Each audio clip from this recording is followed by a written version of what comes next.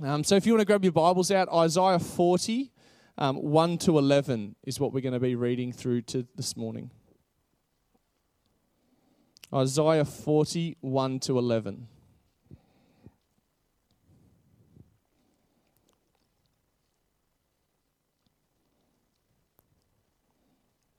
says, "Comfort, comfort my people, says your God. Speak tenderly to Jerusalem. Proclaim to her that her hard service has been completed, that her sin has been paid for, that she has received from the Lord's hand double for all her sins. A voice of one calling, in the wilderness, prepare a way for the Lord, make straight in the desert a highway for the Lord. Every valley shall be raised up, every mountain and hill made low. The rough ground shall become level, the rugged place a plain. And the glory of the Lord will be revealed to all the people, and all the people will see it together. For the mouth of the Lord has spoken. A voice says, cry out. And I said, what shall I cry? All people are like grass, and all their faithfulness is like flowers in the field. The grass withers and the flowers fail, because the breath of the Lord blows on them. Surely the people are grass. The grass withers and the flowers fail, but the word of our God endures forever. You who bring good news to Zion, go up on a high mountain. You who bring good news to Jerusalem, lift up your voice with a shout. Lift it up. Do not be afraid. Say to the towns of Judah, here is your God. See, the sovereign Lord comes with power, and he rules with a mighty arm. See, his reward is with him, and his recompense accompanies him. He tends his flocks like a shepherd. He gathers the lambs in his arm and carries them closer to his heart. He gently leads those that have young." Thanks, Graham. All right. Is that in the right spot for the camera? Hello, if you're at home. Sorry I couldn't see you today. Another time. It's been quite a year, hasn't it, as we've said before. For us at the college, we couldn't have any students in, and there's a loss to that. Like, I'd like to see the students and get to know them, but we can still do things on Zoom, so that was pretty good. I'm grateful for that. And my wife, Alison, she works as a social worker with adult survivors of child sexual assault, which is pretty intense, but she did the best she could over Zoom, and a lot of people were helped. So we were really grateful that we both had jobs that we could do at home. So it's not what we wanted to do, but we did what we could. Other people, I think it's been a lot harder, really. The lady down the street from us, she's a hairdresser. It's pretty hard to do haircuts in Zoom, isn't it? I haven't worked out how to do that yet, but if you know how to do that, I'm ready to invest, because that seems like a good idea to me. So for some people it's been okay, for some people it's been pretty hard. If you've got friends or relatives overseas, then you know it's been even harder for them. Hasn't it? Really difficult in some countries. One of our students, she's here studying, all her family's somewhere else. She was looking pretty tired one day. I said, what have you been up to? Oh, I'm trying to organise food for my village. There's nobody can work, and we've got 400 people to feed. And I just said, oh, go home and do that. I'll have a lecture another day. Catch up on the video. It's been really, really tough. It was hard for her. And I think at the end of the year, there might be more than a few people wondering, where is God in all of this? Has God forgotten us? Does he care about us? Can we trust him anymore? Does God really know what's going on? Does he actually understand the situation that we're in? Is he able to do anything? Maybe it's too much for him now, and he's kind of thrown up his hands and walked off. Or maybe he doesn't even want to help us anymore. Maybe he's just had a gutful of our sin, he's had enough, and he's just kind of wiped his hands and walked away. Does he really want to help us? So those are the questions that we're looking at today from the book of Isaiah. Does God know what is happening? Is he able to do anything about it? And does he want to do anything about it? James, when he asked me to preach, he said, why don't you preach on Isaiah? And then he said, by the way, I won't be there.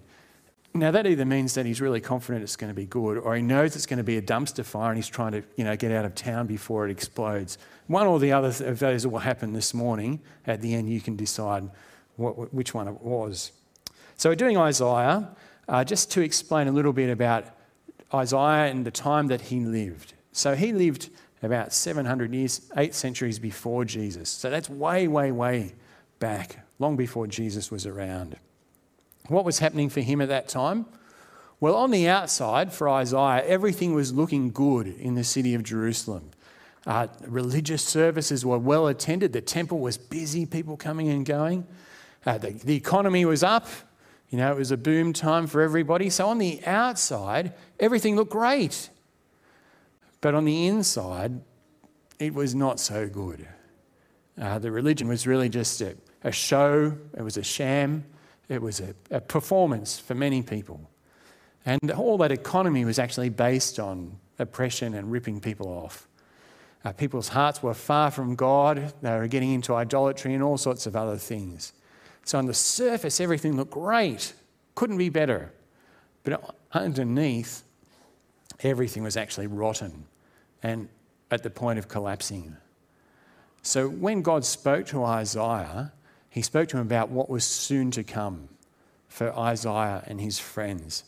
Now Isaiah, I can go up to this red mark. There's a clever red mark here. So imagine Isaiah's here and he's looking forward.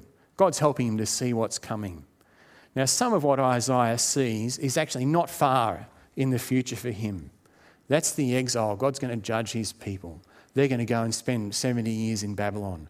So Isaiah can see that's about to come. And he can see that's going to happen and that it will finish. If there'll be an end, they'll return. So some of it he can see in this near future. Some of it's a lot further in the future. Some of the things Isaiah talks about are to do with Jesus' birth, to do with Christmas. I think that's why the passage was chosen. So that's in the future for Isaiah, but a lot further down the track. Now, we're much further along the track than that. This is not to scale, by the way. If I was clever, I would have marked it out, wouldn't I? But I'm not that clever. So we're much further down the track. We look back at some of the things that Isaiah looked forward to, but actually I think some of the things that Isaiah looked forward to are still in our future as well when Jesus returns. So to get the picture of how Isaiah's prophecies work, it's all in the future for him. It's all in the future for him, but some of it's in the past for us. And so that's what we're looking at today. I think it's a bit like a mountain range, really. When you go to the mountains, you see them sort of stacked up behind each other. You can't quite tell how far apart they are or how big the valley or deep the valley is. Well, I think that's what Isaiah's seeing. He's seeing a few events that are all in the future for him, some real highlights of the mountain peaks, but not always obvious how big the valleys were. We, of course, know that some of those things are in our past, and we'll get to those as we go along. So that's how prophecy works and where Isaiah is, 700 years more or less before Jesus was born. Now we've come into this part of the Bible, Isaiah 40. There's no prize for guessing there were previously 39 chapters of Isaiah. So that's pretty easy to work out. If you read through those, or if you flick through them now, you'll see that they're not really very happy. Mostly it's about judgment, the judgment that's very soon going to come on the people. They think everything's fine, everything looks fine, but it's rotten and it's going to collapse. And Isaiah can see that. So Isaiah's looking at the things that are going to happen in the near future around him. And if you flick through and you look at the chapter headings, you'll see things like a prophecy against Babylon, a prophecy against the Philistines, a prophecy against Damascus, against Cush, pretty much every country that you could put on the map at that time. Devastation to the earth is another happy chapter. There's a chapter, woe to David's city, woe to the obstinate nation. That's chapter 30. It's woe for everybody. 39 chapters of disaster after disaster after disaster. There's plenty of sadness to go around, plenty of judgment. That's all it is for 39 chapters, really. There's a couple of breaks here or there where he pauses for breath. But other than that, it's 39 chapters of unrelenting judgment. And so the way I think that feels is, have you ever been to the beach and you're swimming away happily at the beach and then a larger wave comes and it begins to suck the water out, and so you get sucked out in this water. The further you go, the stronger it sucks, and then at the same time the wave is getting higher and higher. So I used to own a surf ski. That's a surfboard for people who like to sit down. I don't even know if they make them anymore. But this is what my experience, I was never very good at it. So you'd be paddling around and a wave would come and it would suck you out. And as you get closer to the wave, it gets bigger and bigger and you think, how big will this get? And is this going to hurt? And the answer is really big and yes. So that's where we're at the end of chapter 39. 39 chapters of the disasters that's going to overtake everybody because of their disobedience. And we get to chapter 39 and that's that point where the top of the wave just begins to curl over and you know that it's going to break. That's that point. What happens in chapter 39? It's a bit of an unusual chapter in that we move from prophecy to a story, something that happens, rather than just talking about what's going to happen. And what happens is the king of Israel, a guy called Hezekiah, invites envoys from Babylon to come and visit him and check out, well, everything he's got.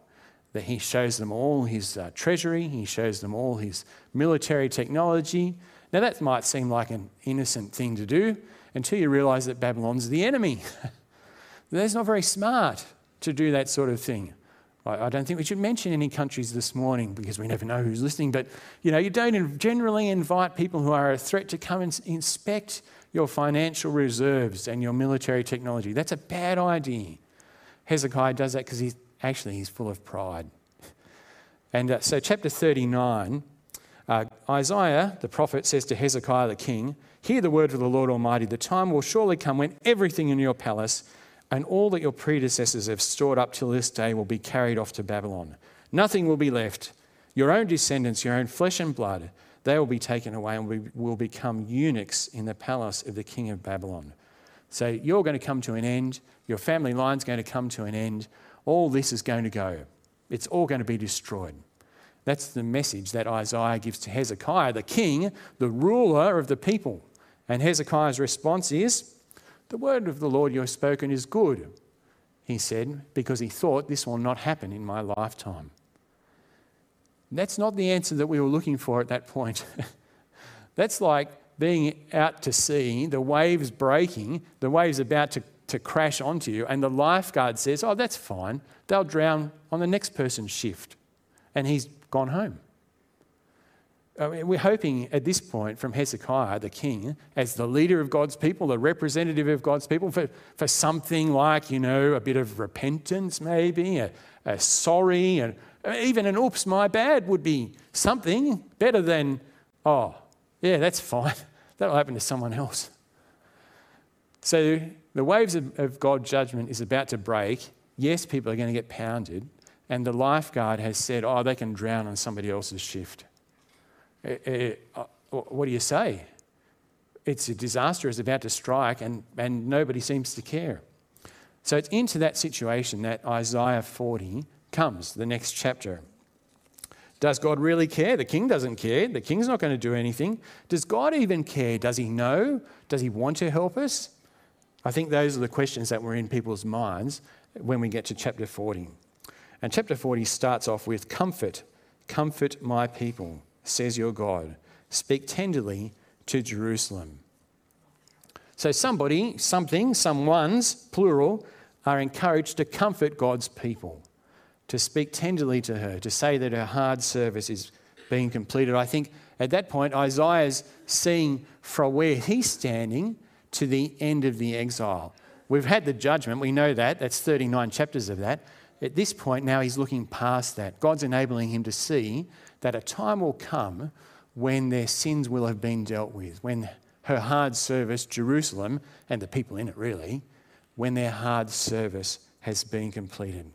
God wants to comfort his people. He longs to do that. He's going to do that at the right time. The word here, comfort, for us it's kind of comfortable sneakers, maybe. Not quite like that. This word is more like strengthen, cause someone to be strong, to stand up, that sort of thing. That's what needs to happen, and that's what Isaiah wants the people who are willing to listen to him, if anybody in Jerusalem was willing to listen, to brace themselves for the judgment that's coming, knowing that it will finish. There will be a time when it's completed, a time when sin has been paid for. She has received from the Lord's hand double for all her sins. That might be a way of saying more than enough. That's more than enough. Or it might be, the word is actually used also of a piece of cloth folded exactly in half. So it's either enough, perfectly enough, or more than enough. It's going to be dealt with. It's going to be done. It's going to be finished. So this great judgment of wave will break, and yes, you'll go under, and yes, it's going to hurt, but you will come out the other side. God is saying to people, there will come a time when sins are paid for. So Isaiah is wanting those who are faithful in Jerusalem, a handful maybe, a remnant, the leftovers as it were, to stand firm and to trust God, knowing that the coming judgment won't last forever. Now, from where we stand, looking back at what Isaiah saw in his future, we actually know how that works because we know how sins are paid for. The judgment they received was, appropriate for that, but it didn't actually help them overcome the problem of sin. They just fell back into sin again after they came back, after the exile was finished and they returned to the land. It didn't really provide a permanent solution to the problem. How is it that sins are really going to be dealt with? How is it they're really going to be paid for? Well, you and I know that. You and I know the answer to that because we know that Jesus did that. That we can't atone for our sins. We can't pay for our sins. He's the one, his death pays for our sins, all of them, completely, fully, totally. We, looking back now at what Isaiah saw in his future, understand that Jesus' death pays for our sins and that no amount of trying on our behalf, no amount of screwing up our courage was going to make any difference. Jesus' death pays for our sins. A couple of weeks ago, I was getting a haircut. I have one once a year whether I need it or not. During lockdown, my kids cut my hair. Several times that worked well. But anyway, it was nice to get a proper one for a change. So I'm talking to the guy, you're chatting, what do you do? So what do? I teach the Bible. Oh, that's interesting. This is chopping away. And he said, I think all religions are basically the same. They're all telling people to be good. And I thought, no, I don't think that's quite right. But what do I say? The guy literally at this point has a razor to my throat. I do not want to anger this man or disappoint him or startle him even in any way. So I said, I think they're similar, but they're not quite the same. And so I was thinking about it later on. How do I agree politely with a man who literally has a razor to my throat, but disagree at the same time? So what I've worked out now, next time I'm getting my hair cut, is if maybe slightly true that they're similar. If you sort of hold them all at arm's length and close your good eye and squint, they're kind of the same. The big difference is not about that they all tell you to be good. The big difference comes when you realise that you can't be. You can't be good. That's when they separate. Because everybody else says, be good. If you're not good, be gooder. Try harder. More prayers, more sacrifices, more pilgrimages, more meditation. Try harder, be better. That's what everybody else says. But what we believe as Christians is actually Jesus has been good for us. I know I'm not good enough. I know that. I think many of you probably know that too. But it's not about me trying harder or being better. It's about Jesus and his death paying for my sin and dealing with it. That's the difference. That's where there's a great fork in the road. And maybe, okay, if you hold them at arm's length and squint, they kind of all tell you to be good, maybe. But the big difference is what happens when you're not good. That's where there's a fork in the road. And that's where we believe and we admit that we're not good. But we all point to Jesus, who is good enough, more than good enough, for all of us. And his death pays for all of our sins. It's through his death and his resurrection that the hard service is done, that sins are atoned for. No amount of stuff I could do would ever help. Jesus' death is enough. So does God care? From Isaiah and from his perspective, yes. God longs to comfort his people. He longs to be with them. He wants to speak tenderly to them. Isaiah is saying that as he's looking at the disaster that's looming over them. Us looking back and knowing a little bit more than him, just because we were born at a different time, really. How much does God care? God loves us enough to send his son, Christmas, to send his son to die for us. Does God care? Yes. Yes, he couldn't show his care more. He cares enough to send Jesus to die for us. Now, there's another voice. There's a couple of voices in this chapter. You might have picked it up as Corey read them out. It's kind of like a stage play almost. You know, the instruction says, cry out. And the first voice cries out. Here's the second voice from verse 3 onwards. A voice of one calling in the wilderness, prepare the way for the Lord. This is the second voice. So something is going to happen. Get ready, prepare the way of the Lord. There's going to be a highway in the desert. Make a straight road in the desert. Every valley shall be raised up. Every mountain and hill shall be made low. The rough ground shall become level. So God's going to do something. As Isaiah looks forward to thinking about maybe going into exile, lots of people, and then coming back again. They went to Babylon. I don't know if you've ever looked at a map, but it's a long walk from Jerusalem to Babylon. It's a long walk. So as he's thinking about that, he's thinking about all the things that will happen. And what he's saying is God is going to come. We will come and go, but God will come to us.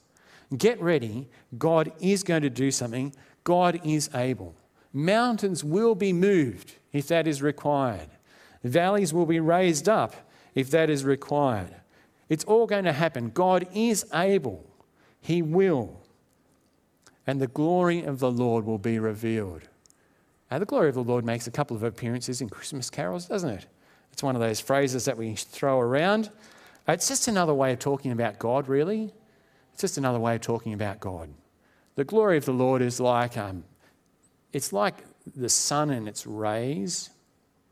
You know, the sun it gives off rays and you can see the sun because of the rays. That's the glory.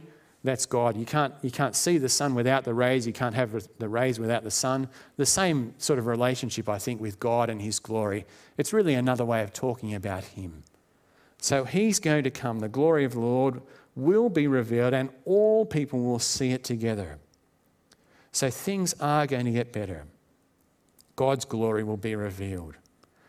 So what was Isaiah saying to the people who are willing to listen to him in Jerusalem? Yep, it's going to get worse, but then after that, we'll see God's glory again. Yes, it's going to be really bad. Everything's going to be destroyed if you read the other 39 chapters.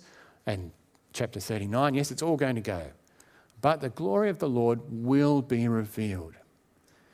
Now, that was looking forward, I think probably Isaiah's thinking after the exile, so 70, 80 years down the track. And if you know the Bible story, you know that's what happened. The Babylonians came, trashed the place, took everybody off as prisoners of war, those who survived. They spent 70 odd years in Babylon, came back again. And I imagine that some of them have maybe remembered or read what Isaiah had said and thought, this is it. This is when we're going to see the glory of the Lord.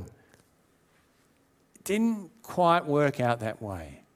And when they came back from exile, what they found was a city that was in ruins, an economy that was non-existent, and it was not really very glorious at all. And perhaps some of them thought, oh, that's not what I expected. I expected something fantastic, something amazing. Well, actually, that's still to come. But I think they might have faced a sense of disappointment that they had not seen the glory of the Lord. I don't know if you've ever had that experience where something's not quite what it's cracked up to be. Often for me, this is related to online shopping. So one of my family members bought a pair of shoes, lovely black shoes with what appeared to be a nice sort of silver stripe down the side. Actually, it's leopard skin. And it's kind of a post-punk fluorescent leopard has been skinned for these shoes. Not at all like the picture and then it's reality. As the picture is reality, they're not the same. Not the same. I don't know what to do with these shoes. Do we colour in the dead leopard? Do we paint it? I don't know. Sure. If you've got any ideas, let me know because I don't want to send them back. It's more money than the shoes cost. Sometimes expectations and reality don't match up. And perhaps some of the people coming back from the exile felt that we were promised the glory of God, but we just got this big pile of rocks. That's because what Isaiah was seeing with the glory coming, I think, was actually a little bit further down the track. Maybe he didn't realise it, but I think we realise it now. That when Jesus came at Christmas time, that's when the glory of the Lord was revealed. We sing about that in the carols, don't we? The angels, the voices. We see that in his life, the miracles, the power, the teaching, the resurrection from the dead, the transfiguration, so many things. So many ways did he begin to show his glory. All much in the future for Isaiah, but in the past for us. And yet we know there's still waiting for the glory of the Lord to finally and fully be revealed, aren't we? We're still waiting for Jesus to return. I guess that's kind of off the screen here. It's out there a little bit. But we're still waiting in some ways, in many ways, for the glory of the Lord to be revealed. So yes, God is able. Mountains will be moved. Valleys will be raised up. People will be raised from the dead. God will work. He is powerful. His glory will come. We've seen bits of it. Now, we can see that in Jesus, in his life and his death and his resurrection. We've seen bits of it, glimpses, a bit of a preview of coming attraction, as it were. Still we're waiting. Still we're waiting for the final and full revelation of God's glory. So God is able to help. Yes, he is able to help. And then we have a third voice from verse 6. A voice says, "Cry out." And I said, "What shall I cry? People are like grass, and their faithfulness is like the flowers of the field." So we lived for a while in Jordan, just across the river from Israel, the Jordan River. And we lived there studying Arabic. Do I speak Arabic now? I haven't spoken any for 10 years. I'm really good for about 3 minutes. And then I run out. I can't remember any more after that. So if you want to talk to me later on in Arabic, I'm happy to chat as long as you've only got 3 minutes. And then you want to go back to English. I tried, but I just nod me, knowingly. But it's all going over my head, so that's okay. So we studied there, learning Arabic before we went to another country, which is another story. In Jordan, it rains occasionally. Mostly it's pretty dry. It's a desert, most of the time. But about once a year, twice a year, it rains. And when it rains, flowers come out. They spring up out of nowhere. What was just rocks and this really red kind of soil, 1 week, it rains for a couple of weeks. Sometimes it even snows in the winter. And then after that little period of time, these flowers come out. This grass comes from nowhere. It just springs up. And so we didn't know that was going to happen. And someone told us, the flowers are out. Let's go and see them. But we're kind of busy this weekend. So maybe we'll make it, not next weekend, but the weekend after. So 2 weekends later, went to see desert. All gone, finished, kaput, gone. That really does happen. They come up, they spring up, there's grass everywhere, there's flowers everywhere, and a week or so later, they're gone again. They've disappeared. It's as if they were never there. We think of the grass like maybe that's like our lawn. I trust that your lawn is not withering away overnight. At least in our place, it rained a fair bit last night, so the lawn was still there this morning when I checked. But this would have been much more meaningful for Isaiah and his friends. Perhaps they all went out to see the flowers at a certain time of year themselves. The grass withers and the flowers fall. It really does happen. But the word of our God endures forever. The word of our God endures forever. So God is willing. He knows what's happening. He wants to help. He's able to help. His promises remain sure. And maybe that was a word for those people coming back from the exile, not too far down the track from Isaiah, thinking, this is not what we thought it would be like. Maybe it was all a bit of a beat up, maybe it was a bit of an internet promotion. Maybe it's not really going to happen. Can we really trust God's promises? These verses are for them perhaps. Yes, people are like grass. Yes, they get mown down and they're gone. But the word of our God endures forever. Does God really know? Yes, he knows. He knows that we're fallible. He knows that we're ephemeral. He knows that we come and we go. He knows that we're weak. He knows that not just in theory, it's a nice idea, but when you think about Christmas, he knows it in practice. God knows what it's like to live in weakness. He was born as a baby, a helpless baby. He knows what it's like to suffer hunger and thirst and disappointment and even betrayal. Our understanding of God is that through Christ, he knows, in a sense, what it's like to die. He knows what that's like. He knows our weaknesses. He knows our frailties. He knows that we're grass. His word endures forever. His promises remain. long after you and I have been blown away by the wind, long after our place is forgotten, his word still stands. And so we have a final section of encouragement here from verse 9, perhaps down to verse 11. It all comes together. People are encouraged to keep encouraging each other. You who bring good news to Zion, go up on the high mountain. You who bring good news to Jerusalem, lift up your voice and shout. Lift it up, don't be afraid. Say to the towns of Judah, here is your God. Yes, he's going to come. It might seem like a long way away, but it will happen. The sovereign Lord comes with power. He rules with his mighty arm. His reward is with him. Yes, he will return. Yes, he will return. The time will come. And there's a beautiful picture of compassion here in the last verse, verse 11. He tends his flock like a shepherd. He gathers the lambs into his arms and carries them close to his heart. He gently leads those that have young. So again, we finish off as we started with a picture of God's care and his concern, his compassion for his people. He's not like some drill sergeant. He's not entirely like a football coach. He's more like a shepherd carrying the lambs, leading them gently, looking after them and loving them. So, it's been quite the year. It's been quite the year. If you're thinking, if you're wondering, can I really trust God? Does he want to help us? Does he know what we're going through? Is he even able to do anything about it? Well, those three questions are answered here in this passage. Does God want to help us? Yes, he longs to comfort his people. He longs to be with them, to lead them as a shepherd, Isaiah is saying. And at Christmas time, we remember, how much does God want to help? He wants to help enough to send his son as a baby, to send his son to die. That's how much God wants to help us. Is God able to do us? Does he have the power? Yes, he does.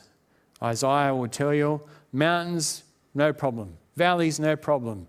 Deserts, no problem. God will come. He will return.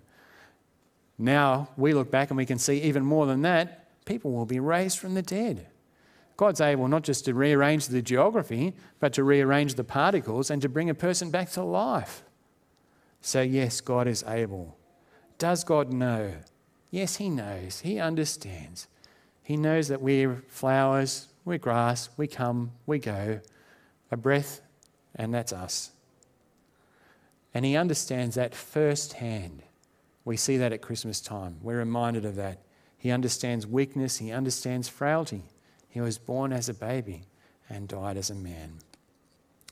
So it has been a hard couple of years, and I have no special knowledge about next year either. I don't know what it's going to be like. Time will tell. But whatever it's like, we know that God knows, that he's able to help, and that he wants to help. Isaiah tells us that. Isaiah saw it all coming. And we've realised that when we look at Jesus as well. He made it sure. Let's pray. Heavenly Father, we do thank you for the opportunity to meet together today as your people. As we come towards the end of the year, we are conscious of everything that has happened. Some things good, but many have struggled. Many have struggled.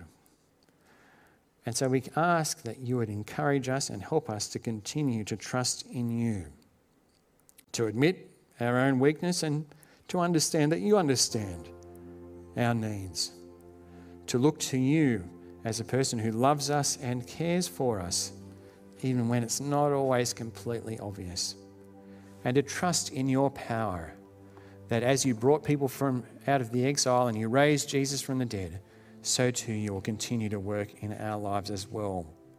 We pray that you would help us to hold on to these promises until the glory of the Lord is finally and fully seen, till Jesus returns and every eye sees him, every tongue confesses that he is Lord. We pray this for his sake. Amen.